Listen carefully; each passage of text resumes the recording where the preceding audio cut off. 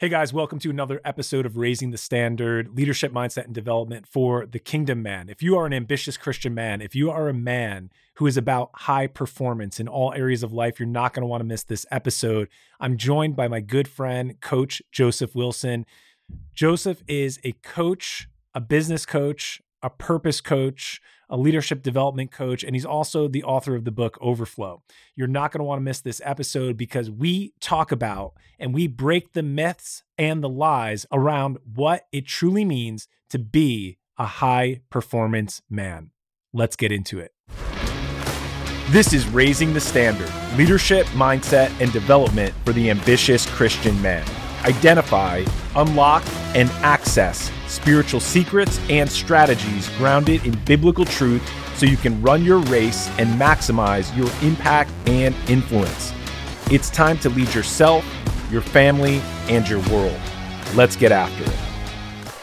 Hey guys, welcome to another episode of Raising the Standard. I have a special episode lined up for you today. I'm here with my very good friend, Joseph Wilson. If you guys have been tracking with the show, you'll know that on episode 57, I actually aired a past episode of when I visited Joseph's podcast, and that was all about how Christianity has been feminized. So if you've been listening to the show, you probably already have been exposed to Joseph and the work he does, but I'm excited because this is the first time he's on this show right now. Joseph, my brother from New Zealand, welcome to Raising the Standard. It's good to see you, man. Josh, thank you so much for having me. It's great to be here. Super pumped for this conversation. Yeah, man. I'm excited. You know, we have developed a really good friendship, which we talk a lot about on this show, that guys need friends, right? Guys need brothers in the battle. Guys need trusted advisors and just people they can do life with. And even though I think it's a 17-hour time difference, like forward a day in New Zealand right now, we still stay in touch through the beauty of apps and the virtual environment. You know, we talk a few times a week. So you and I are pretty close and we share life together. And I just want to let the listeners know that because this is a guy that I fully trust and we give each other advice and counsel and we really are doing life together. And we have so many good conversations. I wanted to bring that in here because Joseph, you're carrying something for your country. You're carrying something for men. You're carrying something for the people that you serve that I want to share with my audience. So let's jump right in if you don't mind, because you're like me, man. This show is for ambitious Christian business guys. These are guys that are listening that want to expand the kingdom of God in their lives. The thing is, when it comes to doing that, we don't have tons of practical teaching. It's not a topic that's widely spoken about, especially for guys, whether they're in corporate, white collar, blue collar, building their own business, working on a side hustle, launching their entrepreneurial project. What's it really look like to move with God? Because we all want his purpose. And I know you're a big purpose guy. We're going to talk about that too. But if you could share from your perspective, maybe even just give me a framework or a definition of what it looks like in your life to operate your business with God and how that plays out for you. And let's just jump off from here. Man, so in Acts chapter 17, Paul talks about in him we live, move, and have our being. And to me, that is it. You know, every element of my life since Jesus came into the picture, every element has been through him, in him, by him, for him. And it's just made life so much easier. I think as believers, we have a supreme advantage that we are seated in him, with him, covered by him. And so this life is a different journey for us than someone who doesn't have him. You know, in 2008, when I had a radical encounter with God and he showed me he was real, right? Not just religion, but he was real. I had this journey of God saying, I love you. I love you. Will you let me love you? And that was a new concept to me because I had only known religion. I had only known work for it, earn it. And God's kind of there on Sunday and on Wednesday, but the rest of the week you're on your own and you try and be a good boy, you know? So here's God going, no, I love you. I love you. And it was a challenge for me to just receive his love and let that become the genesis of my journey. So when we talk about business or even marriage or parenting or brotherhood, the nucleus is always in him. And that's why it's easy. Maybe I shouldn't say easy, simple. Let me say simple. Not always easy, but definitely much simpler. That's really powerful. So I want to go to the first statement you made, because when you quote that scripture in Acts, you're allowing God into every area of your life. That's really what Paul's talking about. And that's the way you're relaying the way you encountered God, and how it's just natural, if you can accept that he comes into your business, comes into your family, comes into all these areas. But what I find, and what I have observed in my own life, I observed it in the lives of other men. I write about this in the Standard, and I just think it's a tendency within men that we like boxes. And I find that we're really good at setting up compartments and compartmentalizing our life. So it's like, hey, I have my home life, I have my family life, I have my work life. And that's typically how a man works. I've actually spoken about this in the last two episodes when we were talking about how men fall into temptation and how successful Christian men fail and they fall. It's because sometimes they're in a different box, and they don't necessarily, they can work separately and they can be isolated. So that's something to overcome. Elaborate on that a little bit, because that's a challenge for men. And how do you break those boxes? How do you let God into those different areas of your life, especially if you've been wired from a young age? Like, hey, I go to school and this is what I do. I play sports. This is what I do. I go to work. This is what I do. I come home. This is who I have to be. Yeah. So I think that this box premise really tries to make life linear, and life is not linear in any area, in any aspect ever, And so in the age of algorithms and formulas and 12 steps to something and prescription, in this age of great prescription, this knowledge-based economy, we try to make ourselves something we're not. I'm not just a body. I have a spirit. I have a soul. I have a heart. I am a multi-dimensional being. And so it's very hard to box what you can't box, So I feel like the problem is we start getting people to perform at a very young age when we teach them different boxes, like show up like this at church, like this at youth group, like this at your sports team, like this at home. And we start to box to make it easier. We think we're making it easier, but actually we're just throwing more balls in here to juggle. Instead, if I was to drop those balls and start to operate from who I am and not focus on what I do, life becomes really easy, because who I am never changes. And I'm able to flow and move into whatever door, like a husband or a father or a businessman or an athlete, whatever it is, I'm able to flow because the foundation is who I am, not what I do. I think that when we add boxes, and maybe they have a good place as long as you know who you are. When we add boxes and people don't know who they are, it becomes really, really hard to juggle every element. So when I say in him, we move, we live, we have our being, that's my identity. It's in him. And everything that I do flows out of that place. So it becomes easy. There is a flow. There is an ease. There's a simplicity. And now I am not performing to be. I am performing because I already am. And that pressure, when that fell off me, it's been 14 years now, has been the greatest thing as I've watched friends come into marriage and fatherhood and brotherhood and get bogged down. That one little thing of no pressure on me, I'm in him, he carries my burden, he carries my pressure, and I get to flow out of that, has just made life so different. And so that's what I would say about the box conversation, is that a lot of people in the aim of simplifying have complicated what never needed to be so hard. Yeah. Wow, Joseph, you said a lot there. And it was really powerful, because I want to start with where you started, and you described this linear thought process, and really what you're explaining is, to me, it's a Hebrew mindset versus a Greek mindset. And if the listeners aren't used to this language, let me just explain this principle to you, because the Socratic thought, the linear thinking, the way we think in outlines, the way we've been trained, at least in the United States and probably most of the civilized world at this point, is very linear. It's very formulaic, and A plus B always equals C. That's the way it works. That's the way we think.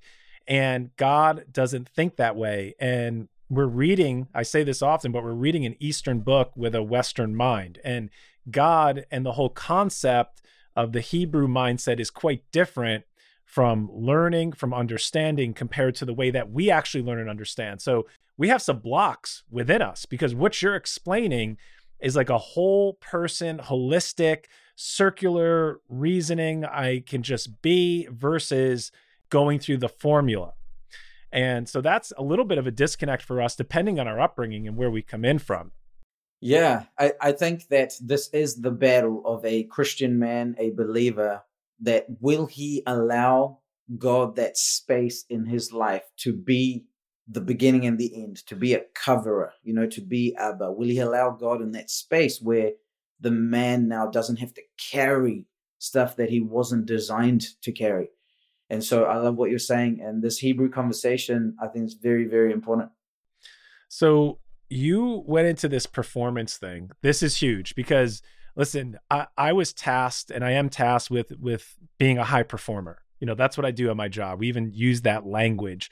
When I was leading teams, I'm building high performance teams. That's the pinnacle in the world, whether it's sports, business, athletics, whatever your environment is. Like, we all strive for high performance. You, like me, you're into fitness. We want to optimize everything. So we do have this performance mentality, and it's ingrained in our nature too. Because when we meet men, when we meet other guys, if we're playing sports and the way we relate to each other, shoulder to shoulder, like we want to do an activity together, I want to outperform you, right? And like, that's the way we're raising our kids. Like, hey, we want to win. Yeah, we have fun and we learn the game. But at a certain age level, it starts to get competitive. So tell me more about performance, because this is something that's ingrained in us. So this is really critical. And I want to hear your perspective more as you kind of take it a level deeper with performance to work for something versus performance because I am something. Can you just explain that a little bit more in this identity piece? Yeah. So throughout our childhood, like you say, we get trained to become performers. But unfortunately, with that comes this earn your right so that you deserve it. And now our performance is no longer an expression, which is what it was always supposed to be. My performance was supposed to be an expression of who I am, but now it's become my attempt to try and gain or become something. So when I'm in school, my grades, now my performance is deciding how my teacher treats me, how my school students relate to me, where in the class I might get to sit, who talks about me. And I'm learning very subtly that, my performance is going to determine everything. And so now, instead of allowing performance to become a byproduct of my life, I make it the be all and end all. So to me, healthy performance is an expression of healthy processes, of healthy processing in your own life. It just, your performance is a byproduct. But when performance and the outcome and the goal becomes the focus, you could have very unhealthy processes that still get you the outcome, but it's at your price. You are going to pay a price. And usually you will pay a price you don't want to pay. And so I think with God, what happens is that he validates you as a person to such a level that now, because you start to know who you are and you can express that, the performance is a byproduct. And whether it's right up there in comparison to other people or average or even below average, because you don't get your value from that, you're able to engage the process with more fun and ease, where then the performance starts to increase on its own. So I think fundamentally the problem is when you are trying to perform to earn, deserve, and become, instead of performing because you are. And we're seeing that now as people talk about crash dieting, right? That's a good example. In that, performance is for the goal. And what's the goal? I want to lose 20 pounds in 6 weeks. And we're so goal focused that the processes can be so stupid and unhealthy. And now you're starving and you're eating celery sticks. And 3 months from now, you can't do that. But you do whatever it takes for that goal. And now you're damaging your mind, your psychology, you're damaging your physiology, all in the attempt for the goal. And you get the goal and you put the post up and you might get a prize, but you've actually ended up worse off because you didn't perform from who you were. You performed to try and become. And I think that that's a pattern we see over and over again. And so fast forward to our age, and now you've got business people doing whatever it takes, working crazy hours, ignoring their family, not spending time with their kids, don't care about their body, all in the aim of this quarterly goal. And they get the goal and their boss shakes their hand and they get a plaque at the office and they come home. It's broken. The process is broken and their body is broken. Their mind is broken and they think that the goal is going to make them happy. And now they got there and there is no happiness because we were never built to perform to become. We were built to perform because of who we are as an expression. I love it, man. Do you know what I love about this the most and what fires me up is that there's people that listen to Christians and they look at Christian men, and there's even Christian men that kind of shun Christianity and church because they've been told that there is no high performance. I just come and I just be, and it's a safe place, and just be a nice guy. And you don't really go for, let's not push too hard.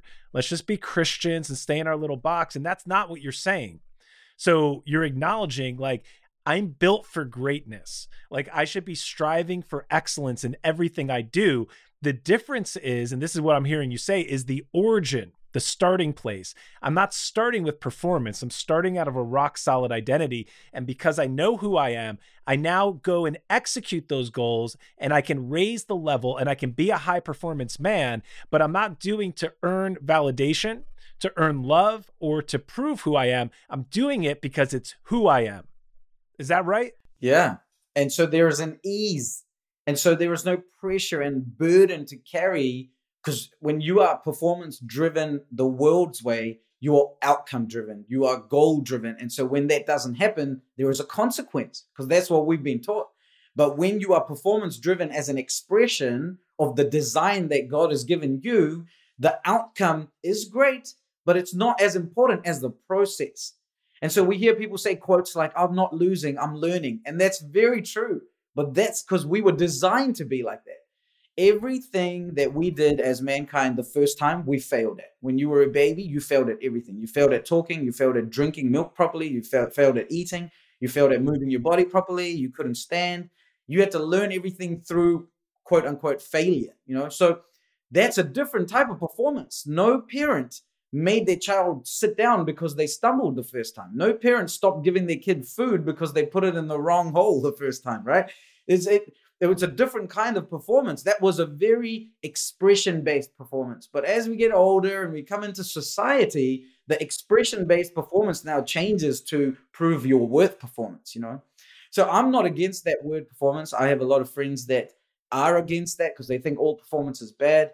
But when I read the Bible, it says that Jesus performed miracles.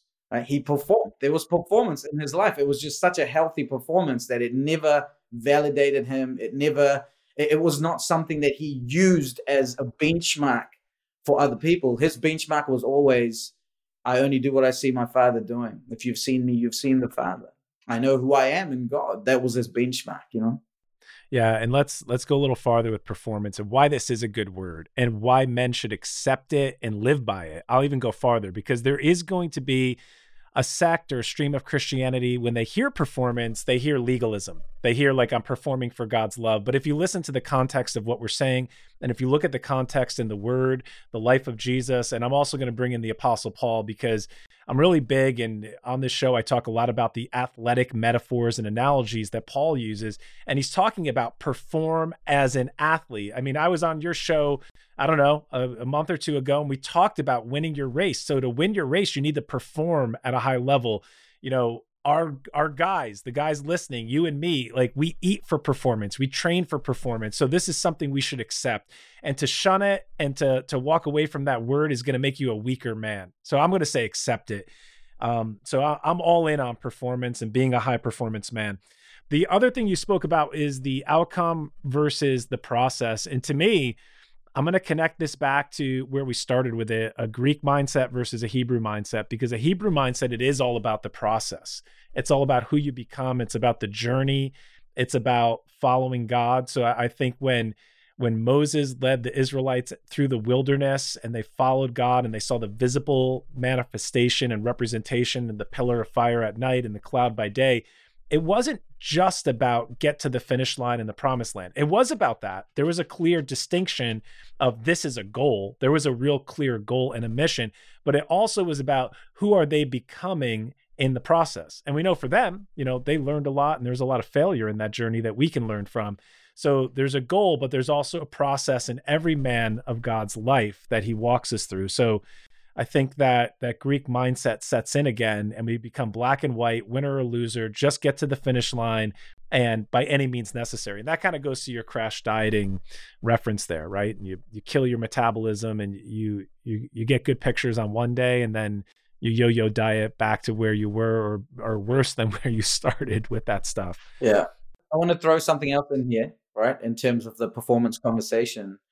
If Jesus was not a peak performer, and for me, a definition of peak performance is not you comparing yourself to other people, right? You are your standard and he is our standard, right? But so he wasn't running around comparing himself to other people. But if he was not a peak performer, I don't think his message would have the power that it did. So if he's someone talking about setting the captives free, but he didn't see people get healed, he didn't see people's hearts get changed, he didn't see people's lives change, the performance actually takes your message further. So if he wasn't someone who could perform, a lot of what we are believing right now wouldn't carry any weight. So performance is the deeds that are a byproduct of your faith, right? Show me your faith, I'll show you my deeds. That conversation of faith and works. And if you really have faith, the byproduct is works. So if you really have faith, the byproduct is performance. And it's an easy byproduct. Like, it's abiding in the vine and the fruit just shows up. So when people say no performance, it's almost like they're going against our divine design. And we were designed to have this. We were designed to perform, to do. The problem has been that we've tried to do without being. And so because now we understand who we are, it's easy to do from that place, and it's fun. And that's a full life, in my opinion. Yeah, that's amazing. I love this conversation. I love high performance. I love the fact that whenever we see the word walk in the Bible, you talked about being and then doing, that we're commanded, and we're actually created and commanded for good works. And whenever we see the word walk, walk this way, follow me as I follow Christ. And whenever that word walk is there, that always references character and conduct. How do you live? What's it look like? If someone was observing your performance, what would they see? So I love it. Now let's back up and we're talking about the high performance man right now. So for ambitious Christian men that want to expand the kingdom of God in their life, there's a great conversation to have, but they can't just jump right in if you don't have a couple foundational pieces. And you and I were talking about this, is that we have to, in order to give and in order to live this life, you have to be able to receive it first, because you can't express something that you don't have or you haven't learned to receive. So what's the starting point for you? If we just take it back one step, of how do men start to receive and set the baseline for a high performance life? Yeah. So a lot of my conversation, I like to go back to original intent. I like to go back to Genesis 1, right? Not Genesis 3, but Genesis 1, before the fall, when God made everything. There was purpose behind it, because nothing happens outside of purpose. And so I like to go back there, because that should be a measuring stick that we look at, not just other people's opinions and philosophies. So when we go back, we see that God made all the stuff. He made creation, and then he made a garden, and he put man in the garden. And so the first thing we see was that man was designed to be in this Eden, in the presence of God. And I'm doing a lot of things with men now, and I know a lot of men who don't know how to be in the presence of God.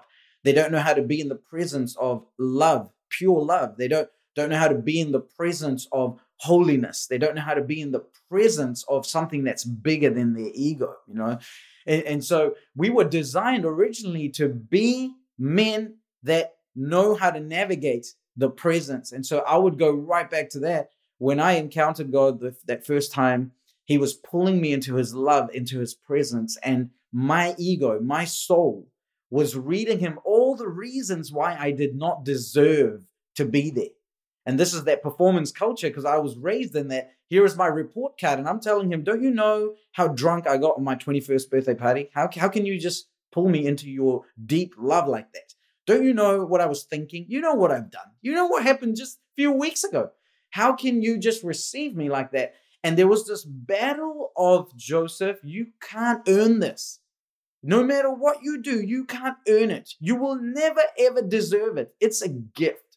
Gifts are only received. And sadly, in Christianity, a lot of times we will say this, like, wow, salvation is a gift, but we still try and cheapen the gift with our little works, let me do this. I'll go on Sunday to earn that little bit of love, or I'll go on Wednesday night, and we miss the whole point, which is actually a love encounter. So I always like to go back there. We were designed to receive love.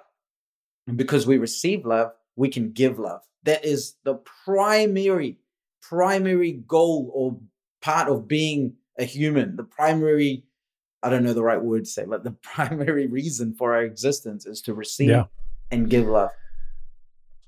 Yeah, I don't disagree. I agree with everything you said. The issue that we have is that as men, we're naturally not receivers. Even if you look at our design, we're givers. That's what we do. That's what we contribute to the relationship. We are protectors, we're providers.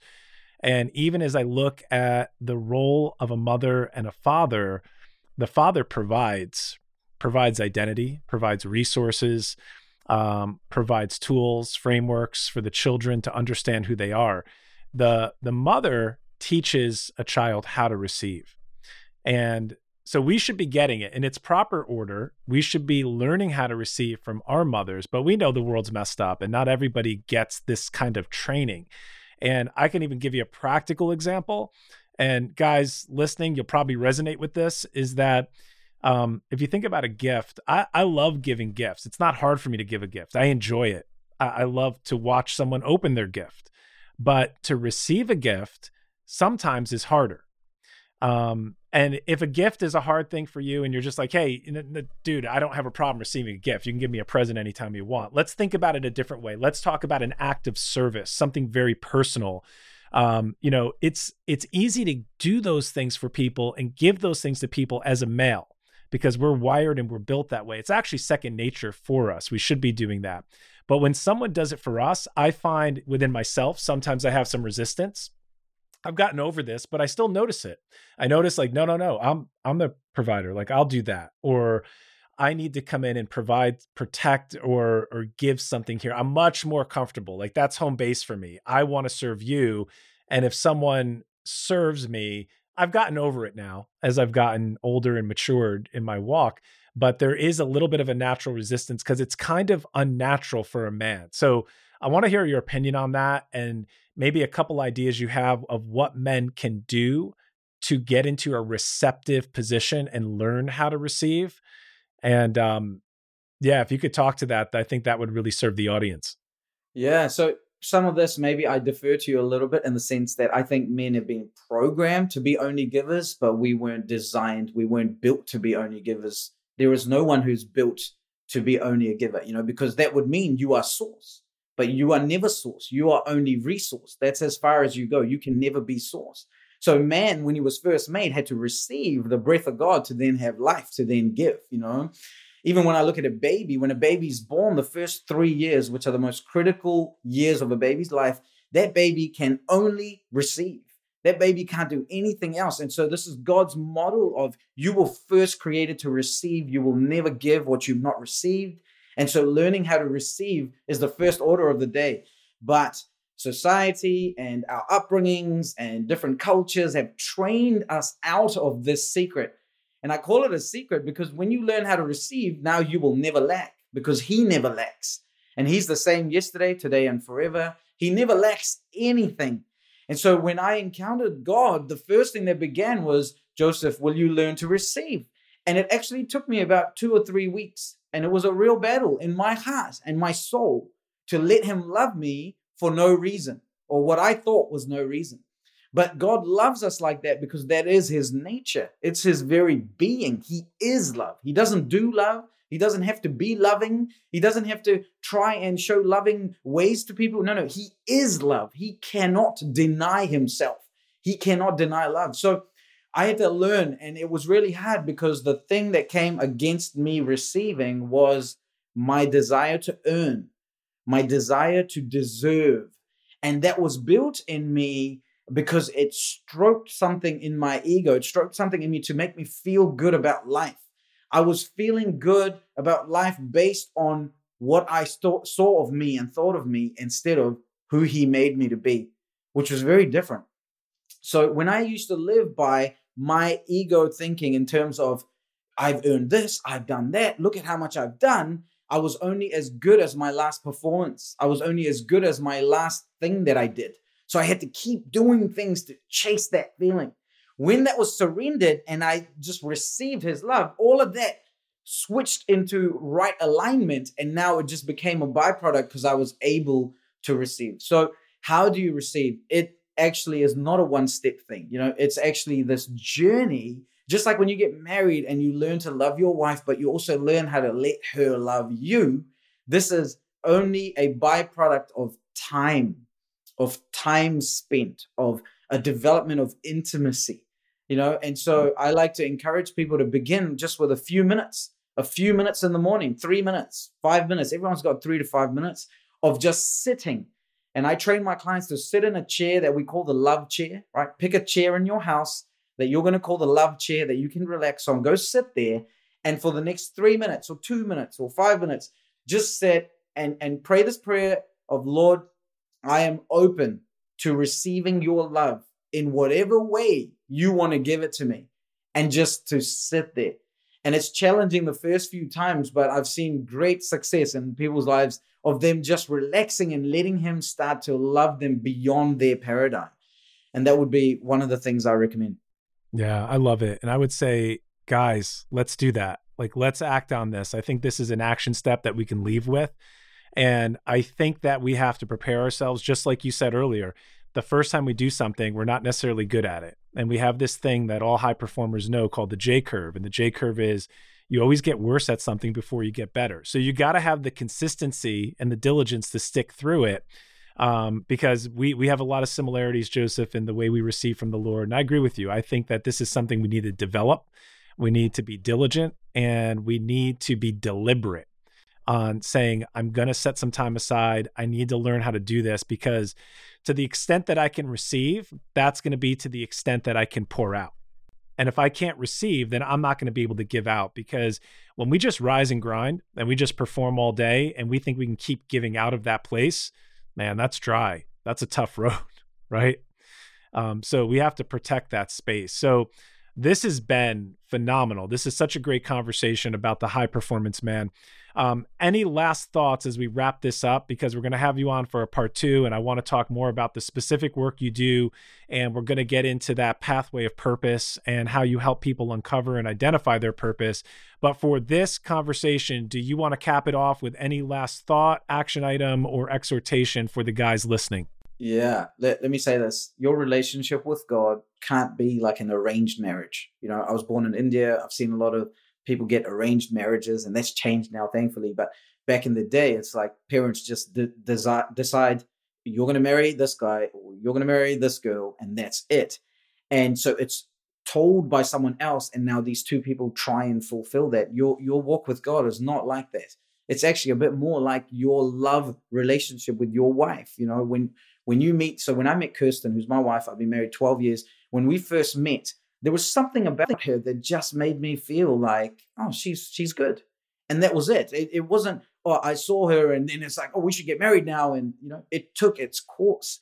And I feel like many Christians don't allow that course to happen with God, where they actually see him for who he is and let him be who he is and allow that love to grow. So this 2-minute love seat, right? You're just sitting there for 2 minutes and allowing God to show you who he really is. And then there's no pressure there. You got to read your Bible. You got to do this. You got to do all the works we get taught, And what I've found is when people allow God to be God and there's no pressure, they end up falling in love. Love becomes a byproduct. They end up wanting more. They don't read their Bible because they have to. They now read their Bible because they want to. Right? They don't sit in that chair anymore because they have to. They end up sitting there because they want to. Right? No one has to force me to spend time with my wife because I have seen something. I have tasted something, but I've also grown into that thing where now I'll do anything for her. And this is the relationship with God. If you let him be him, even for a moment, but you actually let him be him, not your religious version, not what your pastor taught you, let him be him, it will start to draw you into more and more and more and more. And that's the beautiful journey. Boom. I love it, man. What an awesome conversation. Joseph, this was so great that you visited us today. I know the listeners are going to get a lot out of this. I got a lot out of it, and you gave us some really practical steps that we can move forward with. Guys, let's raise the standard. Thank you for listening to today's episode. If what you heard here today resonated with you and you want to fully step in to be the man that God created and called you to be, then I want to give you a free guide.